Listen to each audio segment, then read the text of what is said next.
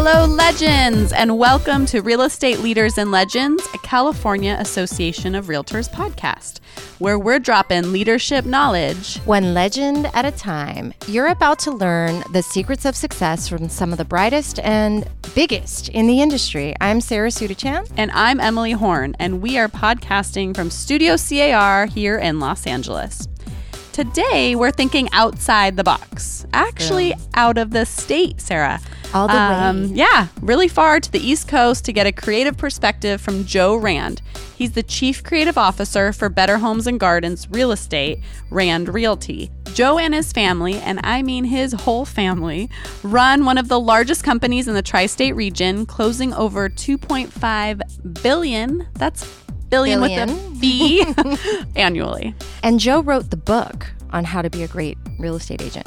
Literally, that's the title of his new book. And a follow-up from his first book, Disruptors, Discounters, and Doubters. A great read for anyone in the real estate business who wants to think strategically and work smarter in our ever-changing business landscape. Joe shared a lot of his philosophies with us. But before we get into that, allow us to disrupt you with The Lead Off. And the lead off is what we're working on or thinking about this week, inspired by today's interview. When Joe wrote his Disruptors book, he actually needed to be disrupted himself. That's right. Writing the book was a long-time goal. And like a lot of us, Joe had his dream sitting on the back burner for a long time. And then what he realized was that the hardest part was just getting started. So, Sarah, what's one goal you've been meaning to get after that you haven't? Well, Joe inspired me. What has been kind of not even on the back burner because it's not even a huge goal, but it's a very lofty goal, right? But it's something that I've been wanting to do, is write a book. Cool. So I need to get I love it. So okay, so I'm going to first on a goal. Yeah. Okay. So that's a goal. You got to write that down. Yeah. And so I'm going to give you some, like an example of maybe a first step you can take to help you get started. And then I can share a goal with you. So I would say, what if you block 10, 15 minutes a day to just start mapping out what you'd want to write about? Oh my God, that's a great idea. Actually, my kids do mind maps.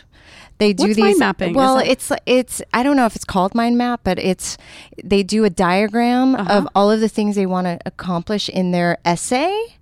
And so that's a great suggestion. I'm going to start that. Okay, good. Okay. Yay. Yay. Yay. That's Who knows if I'll ever write the book, but it is a goal. But now if it's a goal. I think, it's like out there. Joe said, just get started. And That's so if you right. can just get started, you never know where it's going to go, right? That's right. So Emily, what's one goal you've been meaning to get to?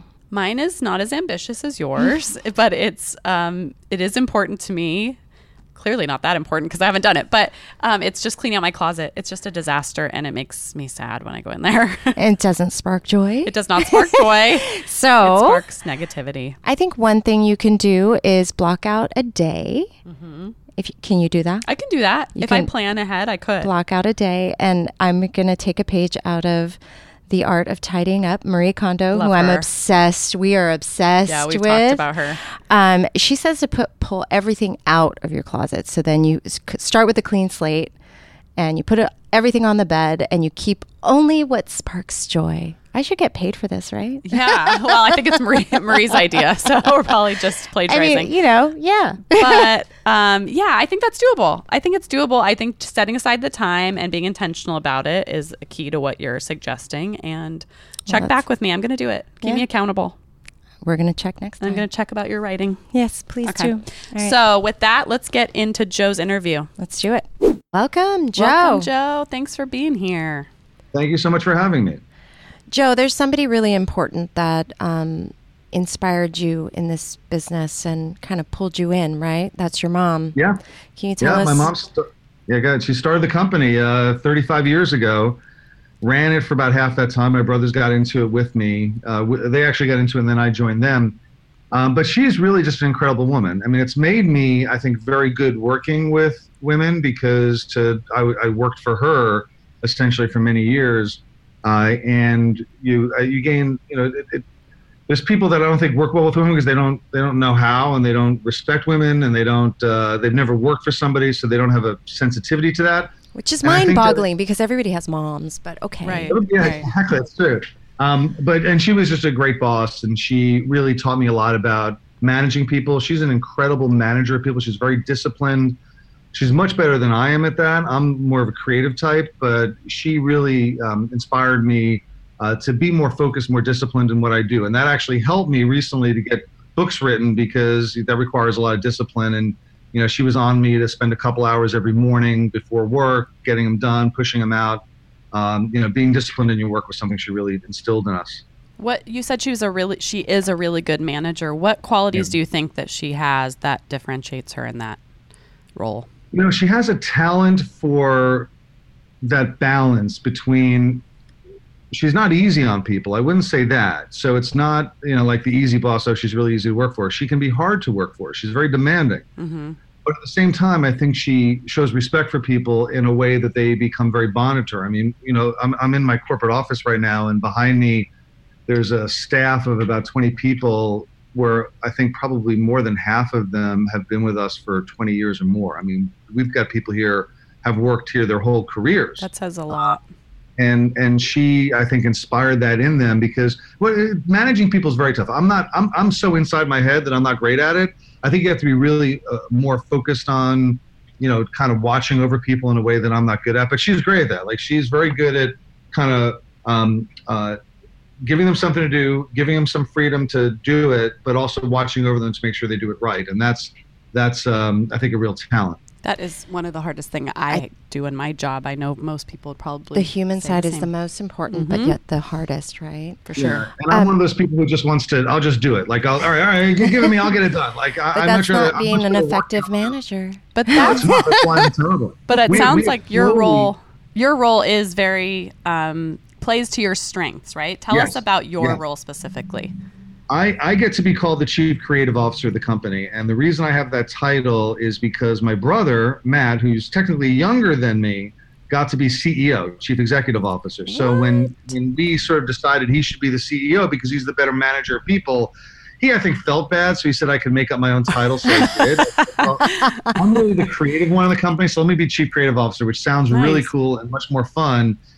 And we have slowly divested me of any managerial responsibilities whatsoever. You really don't manage anybody. You got to know what you're good at, right? Yes. I have like a part-time assistant. She's the only person that reports to me. Everybody else reports to Matt. And amazing. I just hang out and come up with ideas and cool stuff and systems and books and training programs and marketing ideas and things like that. And I'm very happy doing that. I if I can sit in my office and create stuff all day, that makes me very happy. If I have to go to meetings and manage people, it makes me very unhappy. Well, I love that you noticed that and your family supported you in that journey. And talking about being creative, you wrote a couple books, one of which I've read, Disruptors, Discounters, and Doubters. And then you have a new one out, How to Be a Great Real Estate Agent. So tell us a little bit about the journey, how you came to write the first one and then move into writing your second one, The Great Agent. The books had been in my head. I mean, the idea of writing something about the industry and about my training philosophy, which is all about focusing on other people's needs. My essential way my essential training message for agents is be great at your job. Don't worry about the sales. The sales will come. But if you learn the techniques of how do you help buyers and sellers, how do you work with people, how do you take care of them, and if you do that by focusing really expansively on what they need and then very creatively about how to give it to them, you'll be a really good agent. And if you're a really good agent, you know what happens? The business comes. And I started to work on that because I've been training that. I've been speaking on that for years. I started to work on that, but I kept getting sidetracked by things that I kept seeing wrong in the industry, the stuff that was preventing agents from doing what I felt they needed to do. And I kept getting bogged down in that. And then I realized what I really need to do is split up the books, that I had two books in my head. And one of them was about all the things the industry needs to do. It's very sort of diagnostic about what's wrong with the industry and how the industry has to get better at what it does. And then have a second book. And the second book is focused on individual agents and what they can do to build their careers. Can you tell us a little bit about that writing process? I think I've kind of like thought about that, not personally, but just how do people... You're going to write a book, Emily? No. Just that process kind of is so mysterious to me. It's like how, first of all, you have a really busy career and you did this while you're doing a lot of other projects, of course. How does that process work for you? How did it work? It was very tough. I mean, there was several years that I had on my to-do list, write a book. But the problem with write a book on a to-do list is that it's a great way to get everything else on the to-do list done. Like you're like, all right, I'm not going to work on the book. Let me go do this, and each cross off everything else. Right. And every day still on that list is how to write a book. It's really tough. And you really do, I think, need to put time aside. I'll tell you what happened to me, which was really kind of odd and lucky, is that I was going to the Gathering of Eagles in Colorado, Steve Murray's thing. And I was really excited to go. I hadn't been for a couple of years, and I was going to be gone from like Tuesday to Friday. And Tuesday morning I leave and I go to the airport and I missed my flight. I was late. It was weather. There was all sorts of problems. I had traffic, and I missed the flight. So I'm there literally in the airport, and it's 8:30 in the morning. And I'm going to head back to my car, and they couldn't get me to Denver. It just didn't make sense for me to go at all, given what was going to happen. And so I'm like, oh, I'm going to go back to my office. I'm going to start checking email. Like, this is a disaster. And then I realized that my outbound message, my voicemail bounce back was on. My email, voicemail, everything was turned off. I'd had my getaway day, so I'd closed off every bit of open business on my desk. No one expected me for 3 days. Everyone thought I was going to be out of town. And I said, you know what? We have a vacation home about an hour away from the airport. I'm just going to go there and write this book and get away from everybody because nobody's expecting me. And I didn't tell anybody. Nobody knew where I was. Everybody thought I was in Denver. And the only person who knew was my wife. And I told her, I'm going to be gone for a couple of days, but if you need me, I'm only an hour and a half away. And I sat and I wrote for 3 days, morning till night. And I punched out about half of what became Disruptors, Discounters, and Doubters, got done in that 3-day period. And then once I had that, I had momentum. I mean, so once that was done, I was coming in the office for an hour and a half every morning before 9 o'clock to like work, just write for an hour, just write an hour every day, try to get 5 pages done. Well, you get 3 to 5 pages done for a month and you've got 50 pages, 60 pages done. That's what I needed to do. And so that was all kind of April of the year of 17. And the book came out at the end of 17. That book came out at the end of 17. I spent most of 18 then writing How to Be a Great Real Estate Agent. That's a lot of discipline. That's great. I love how you seized an opportunity that presented itself, right? That's to me missing a flight. Big takeaway. Yeah, I mean, I got very lucky. I missed the flight and I wrote the book. And I can't necessarily recommend it. I will say that the one thing is the idea that you turn everything else off, at least when you're trying to get started, because you need to get some momentum. The hardest thing about writing a book, I'll tell you this right now, or really doing any project, is that first page. It's the tyranny of the blank page, that it's getting started. And once you get something done, it just becomes, you get so much momentum. It's like anything else. It's not just writing a book, but it's any kind of project that you're starting. It's the starting that's hard. Like, let's say there's an agent listening to this that for years has been told she has to build her database. She's got to get her contacts into her contact management system, got to do all that. And like, oh, it just seems like they're everywhere. She's got contacts in her phone. She's got them on an old Rolodex. She's got them in a notebook. And the idea is just staggering, like, it's like building the subway system or building a pyramid. Like, oh my God, how am I going to do this? And the way to do it is just to start, block some time. Don't put it on a to-do list because that'll never help, but block some time, 3 hours, 4 hours, a day, 2 days. You're preaching block to the it out choir here. And then do it. And then just sit and push it. Because then once you start doing it, it creates its own momentum and it'll get itself done. That's something my husband always says is just chip away. Just chip away at it. So it's like journey of 1,000 steps. It doesn't have to be everything, right? Because I think that's what makes us procrastinate a lot is that I can't do it all right now, so I'm not going to do it at all, or that sounds too hard, so I'm not going to start. Eat the frog. Eat the frog. I got you. Eat the frog. Like eat the frog. Yeah. First thing you do every morning, eat the frog. One that came up with eat the frog. But I don't know, like eat the frog. Do the worst thing you want to do all day. Do it in the morning, so and it's just get it done. Got it. So Joe, I want to know. Writing these 2 books, you've had a lot. I mean, we had our entire strategic planning committee group read it. I mean, you've had a lot of people who, I think you had somebody anonymously bought like 100 of your books. What was the most surprising story that came out of this process in writing the book? Surprising. I would say that I hear there are 2 things that come out of this that I think are really interesting. One is I get a lot of people coming up to me to say, about both books now, because they say it about the second book, is I've always thought this, and I thought no one else did. Like, I get a lot of people telling me, I didn't really, and they don't mean it as an insult, but they're like, I didn't really learn anything new from your book, but I felt validated in what I already knew.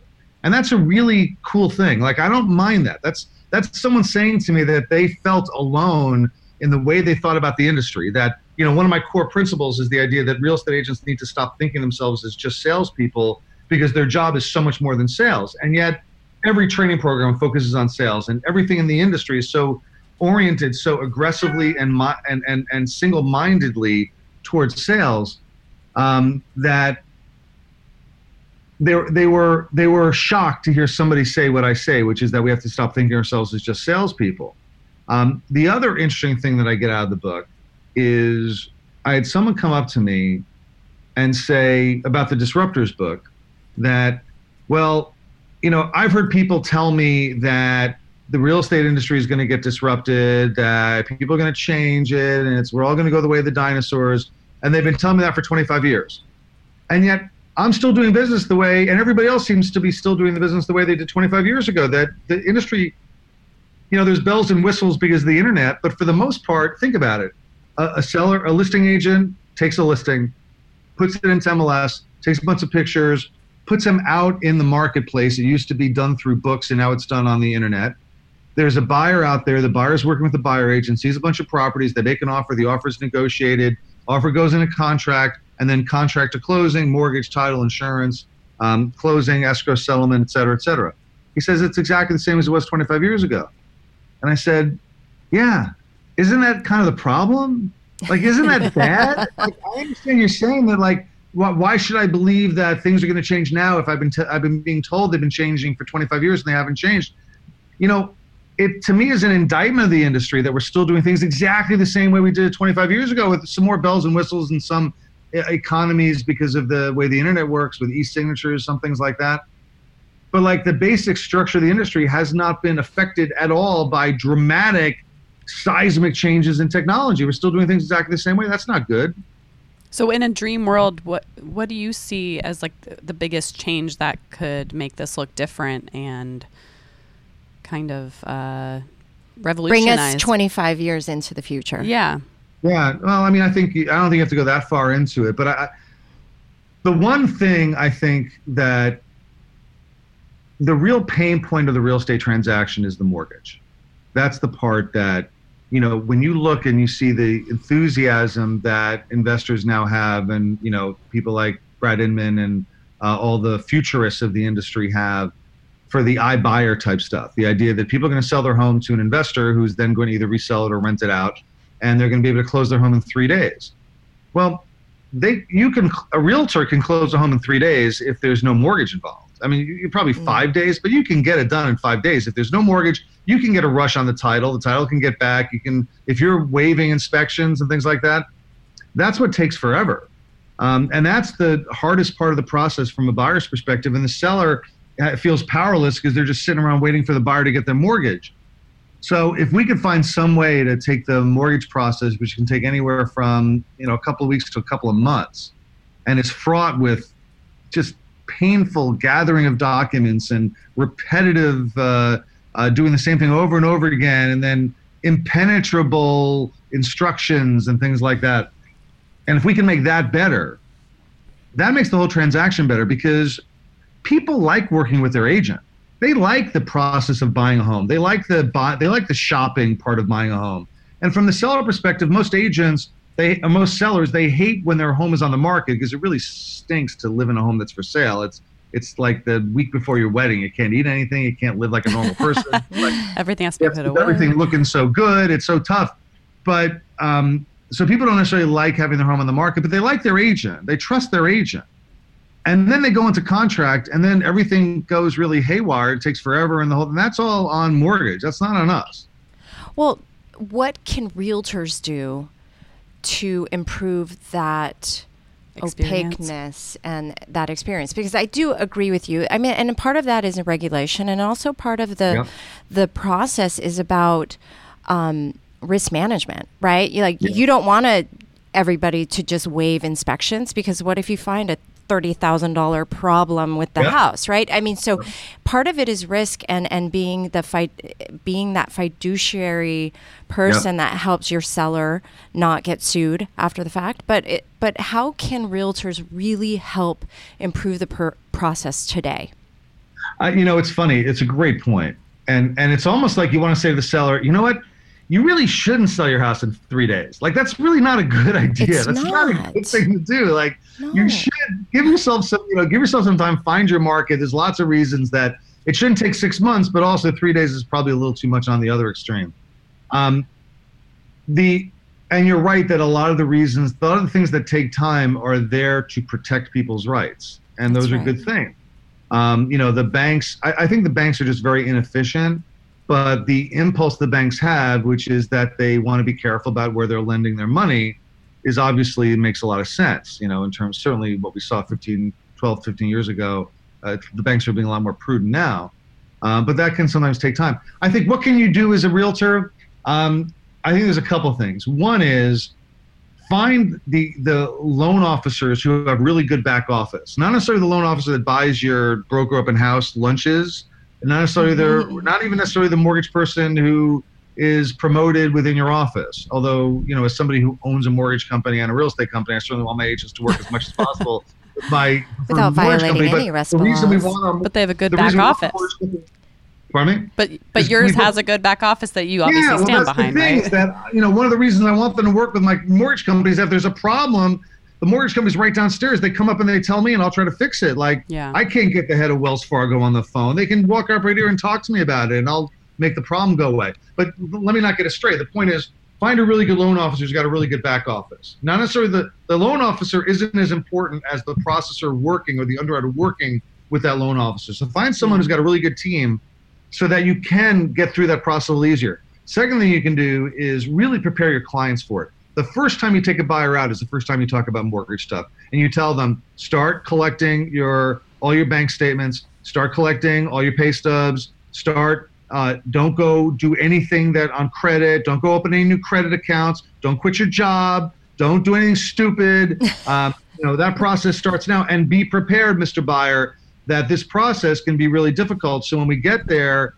I want you to get through it as easily as possible. And we'll start preparing for that process now. You're going to be buying a home, so start preparing for that process. And it's the same conversation you have with the listing side, where you say to the seller, when you're trying to get them to stage their home, to say to them, listen, you're going to be moving, right? But why don't you start right now? Let's start right now. Let's go get you a storage space, and let's move half of the crap that you own into the storage space, because then when you move 3 months from now to your new home, it'll be so much easier to pack up what's in the house, and then you just take everything in the storage space and you move it to the new house. If you're gonna move, start right now. If you're gonna get a mortgage, start right now. That's what agents can do. And I think that is a huge part of what realtors do, is set the expectation and move things forward. Yeah, and the timelines. I think that's a really good point. I think one of the most important things agents do is they educate their clients about what to expect. And the really good agents are really, really great at explaining the process and prepping their people for the process and holding their hands throughout it. I mean, that's one of the most important things we do. Yeah. For both our buyers and our sellers. That's right. So I'm pretty fascinated with the fact that you work with your entire family. Yeah. And so tell us what the best and worst parts of that is, because I think that's a really interesting dynamic you have. I want to sing "It's a Family Affair." I can't sing. My mother started the company. I have 3 brothers. We're three of the 4 of us are in the business now. The other brother was in the business until a few years ago. So I've worked with all of them. The best part about it, without question, is the trust that when you're working with a family member, and I guess not every family is like this. Our family happens to be like this, and I think a lot of families are, that I know they have my back and I got their back. They're always coming first. I'm never going to do anything to elevate somebody else's interest above the interest of someone in my family. That's the best part. And I think that we are lucky, because I've seen family businesses that have gone very badly because of the way that the relationships that are there. But our relationships are good. In fact, my relationship with my brothers is so much better than it was when I wasn't working with them. That we have so much, because we have more to talk about. We have more in common. Like, we see each other more. Is so much more love. Yeah. The worst part I would say, the worst part is that it's difficult to. We don't really vote on anything. Everything's kind of done by consensus, and everything's done by the person who feels most passionately about it usually gets their way. Yeah. So if I really want to do something and the others don't, but I feel really strongly about it, I'm probably going to get my way, because there's sort of a bias toward action if there's somebody really passionate about it. But there's also trust. Yeah. Right? If you're really trust passionate about it, your brothers and your mom trust you that maybe, even though I don't believe it or whatever, that may be the right choice. I think it's trust, and there's also the feeling of saying, okay, you get your way, but now it's on you. Like, isn't that like a nice thing to say? Oh yeah, You know, that's the opposite. That's a flip coin. Yeah. If it goes badly, we know exactly who we're going to blame. Right. There is a lot of that, and there is a lot of the, I'd rather do it your way since you're so passionate about it, and then be able to blame you when things go wrong, than not do it your way and have you bitch about the fact that you didn't get to do what you wanted. Because in a family, you never hear the end of it, right? That's a family dynamic for you. That's a very family dynamic, and it is something that I do think that we're unusual, that we do work really well together. And the thing, I think, if I were to give anybody, I always tell people, they ask me for advice about if we're starting a family business, we're working together, because you see a lot of agents that want to go with their family member. The most important thing is everything gets split equally. That's cool. Once you get full partnership, everything gets split equally. We are extremely fair about the money, and the money is what causes people when there's inequity. Partnership breaks up when people fight about money. Yeah, that's right. And when they feel they're being taken advantage of, and that's true about any partnership. Absolutely. So in advice to somebody who is thinking about starting a business with their family, get that out right away. What other advice besides the money? Besides making sure you split the money, I think what we have done is you need to have clearly defined zones of authority. That it may be that it's a hierarchy that, like you see these family businesses where there's like like I'm thinking about like a woman started the real estate business and she brings in her daughter or her son and they work for her. There's a very clear line of authority there. Mm-hmm. And that's good. That's what it should be. And there's an idea of there's a succession plan down the line, and you got to set that out, make very clear what that's going to be. And you have to be very clear about how the money's going to be divided. That's important. But I think if there are going to be equals, people like working together, like in a brokerage, and like for a long time, it was I did legal and I did training and I did a few other things, and Matt ran the real estate company, and now my brother Dan, runs the affiliates. Matt runs the real estate company, and I'm just chief creative officer, and I work for myself basically on the outside of it all. And that's important because Matt doesn't rewrite my book and doesn't come and get involved in training and tell me what to train and things like that. I don't tell him who to hire in the management of the company or things like that. It comes from me for my opinion, but it's his decision. And Dan runs the mortgage and title and insurance company, and everybody's got their area of responsibility. And we all make the big decisions together by consensus, like I said, but you have primary authority for what you do, and so it makes you responsible for it. Everyone clear lines in their lane. Yes, mm-hmm. That's important. Yes, lane's a good way to think about it. Everyone's got their lane, and they stay in their lane for the most part.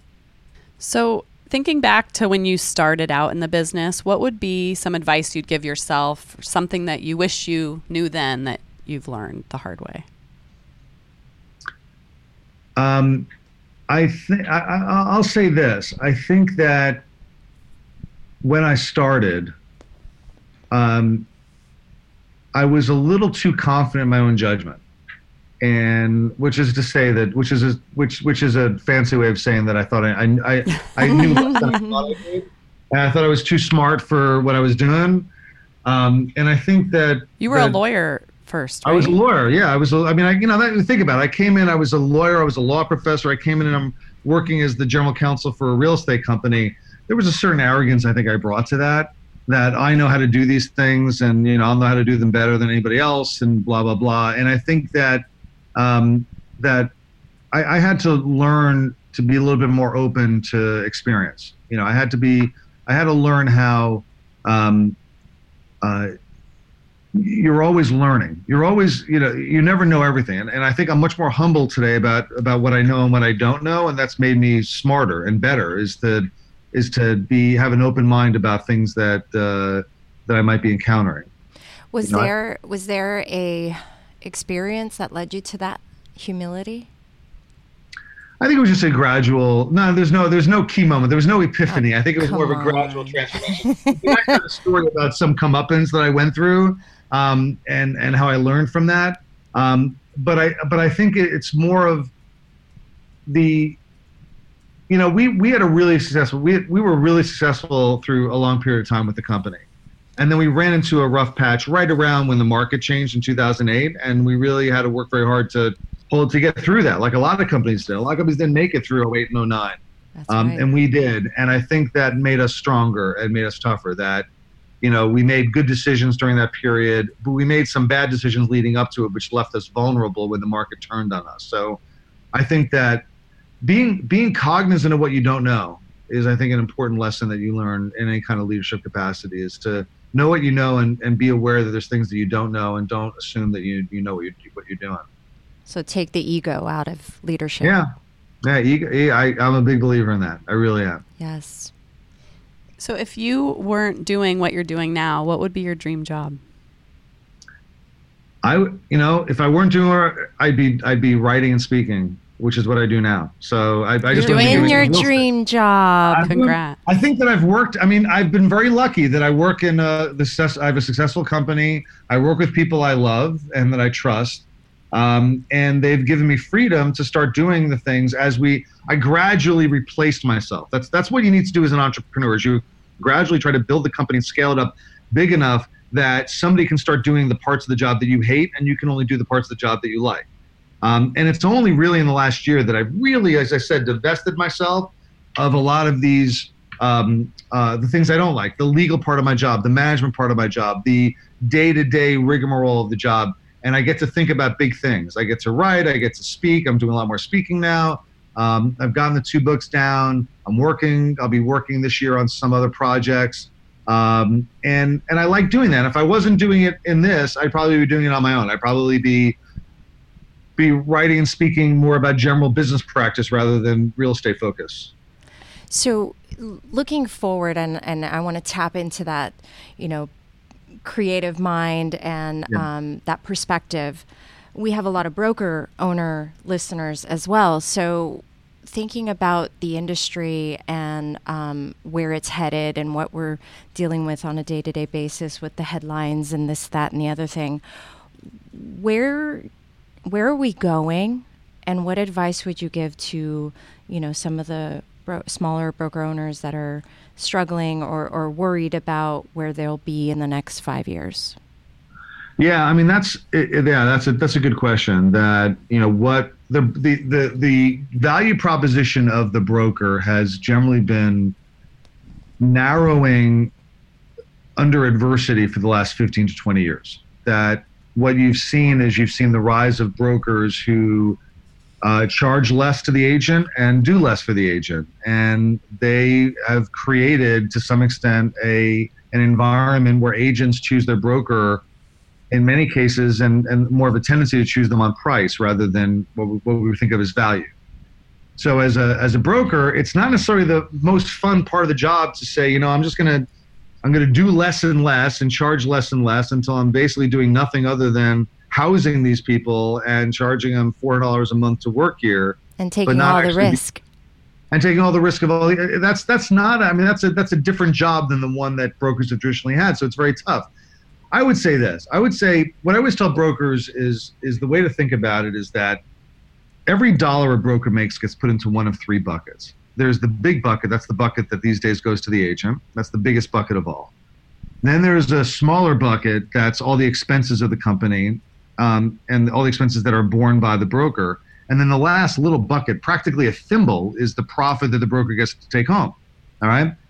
Your job as a broker is to make that middle bucket as small as possible, narrow your expenses as much as possible, so you can put more money in the agent's pocket and more money in your pocket. And that's the central challenge of how do you do that in a way that you can still recruit and retain. And I think the fundamental watchword for me that I've always told when I go and I speak to brokers about this stuff is I say, find out what your agents value the most and only pay for that. Don't pay for stuff they don't value. Don't pay for stuff that you think is really cool to have. I would love to go buy iPads for all my agents, but you know what? They'd much rather have another quarter point in split than me buying iPads for all of them. And if they want an iPad, they'll go buy an iPad. They make that decision for themselves.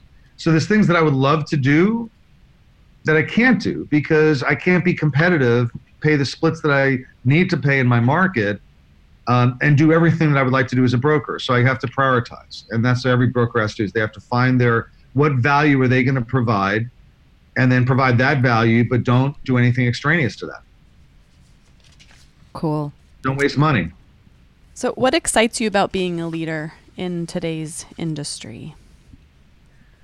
The industry is facing so much change. I think what has made me what's inspired me and given me some real happiness in what I do is that I firmly believe in this industry. I believe in the agents. I believe in the brokers. I think that we provide a value. This is the message of disruptors, discounters, and doubters. I think we provide real value to the American people. I think that we've helped sustain an asset class that I think has helped so many Americans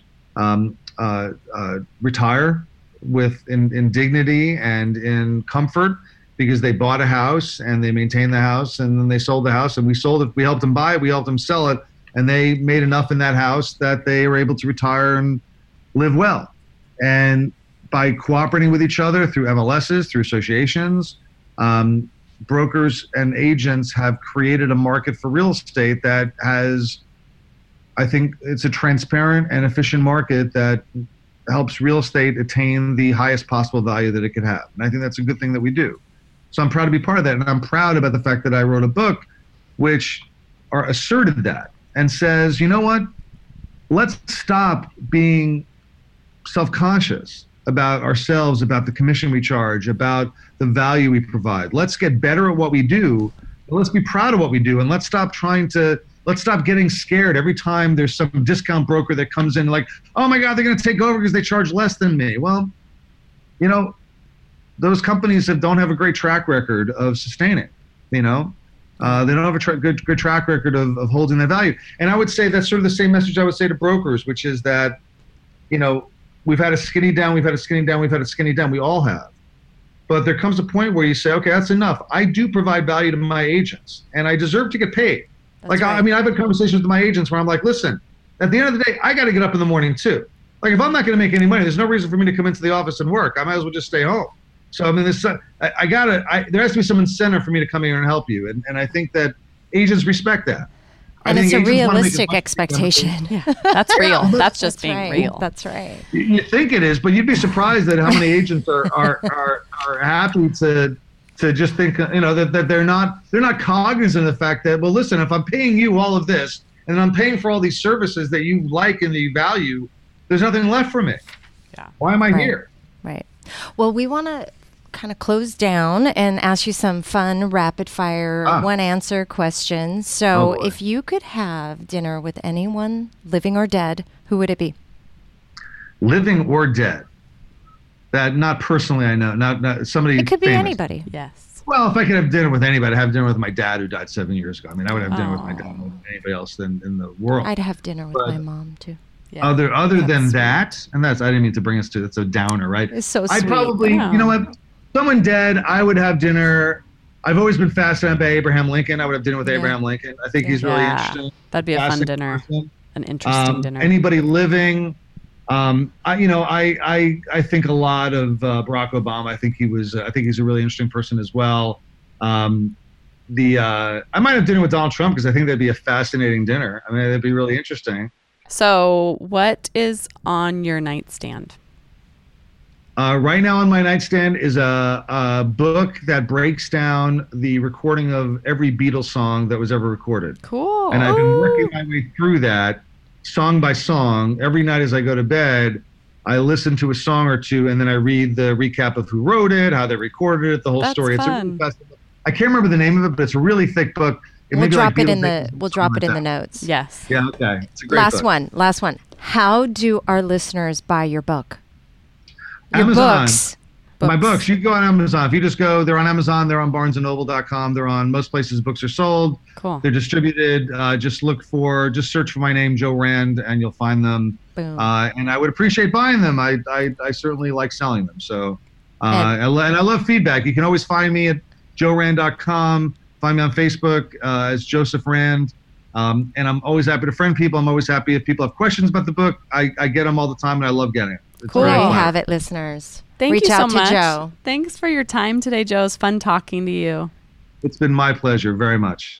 Joe's such a good guy. He is. He's. Yeah. I love his creativity and kind of. He's very a refreshing, conversation for sure. Yeah. The more I get to know him, the more I love him. As always, thank you for listening to Real Estate Leaders and Legends. I'm Sarah Sudachan. And I'm Emily Horn. And please subscribe to our podcast so we can do this with you every other week. That's right. And we hope that we gave you the inspiration and information you need to thrive in your real estate businesses. And we love hearing from you, so please rate and comment. We do read them. There are 2, and we've read them over and over. So That's right. Do it. See you next time. And until then, Keep leading, legends. Bye-bye.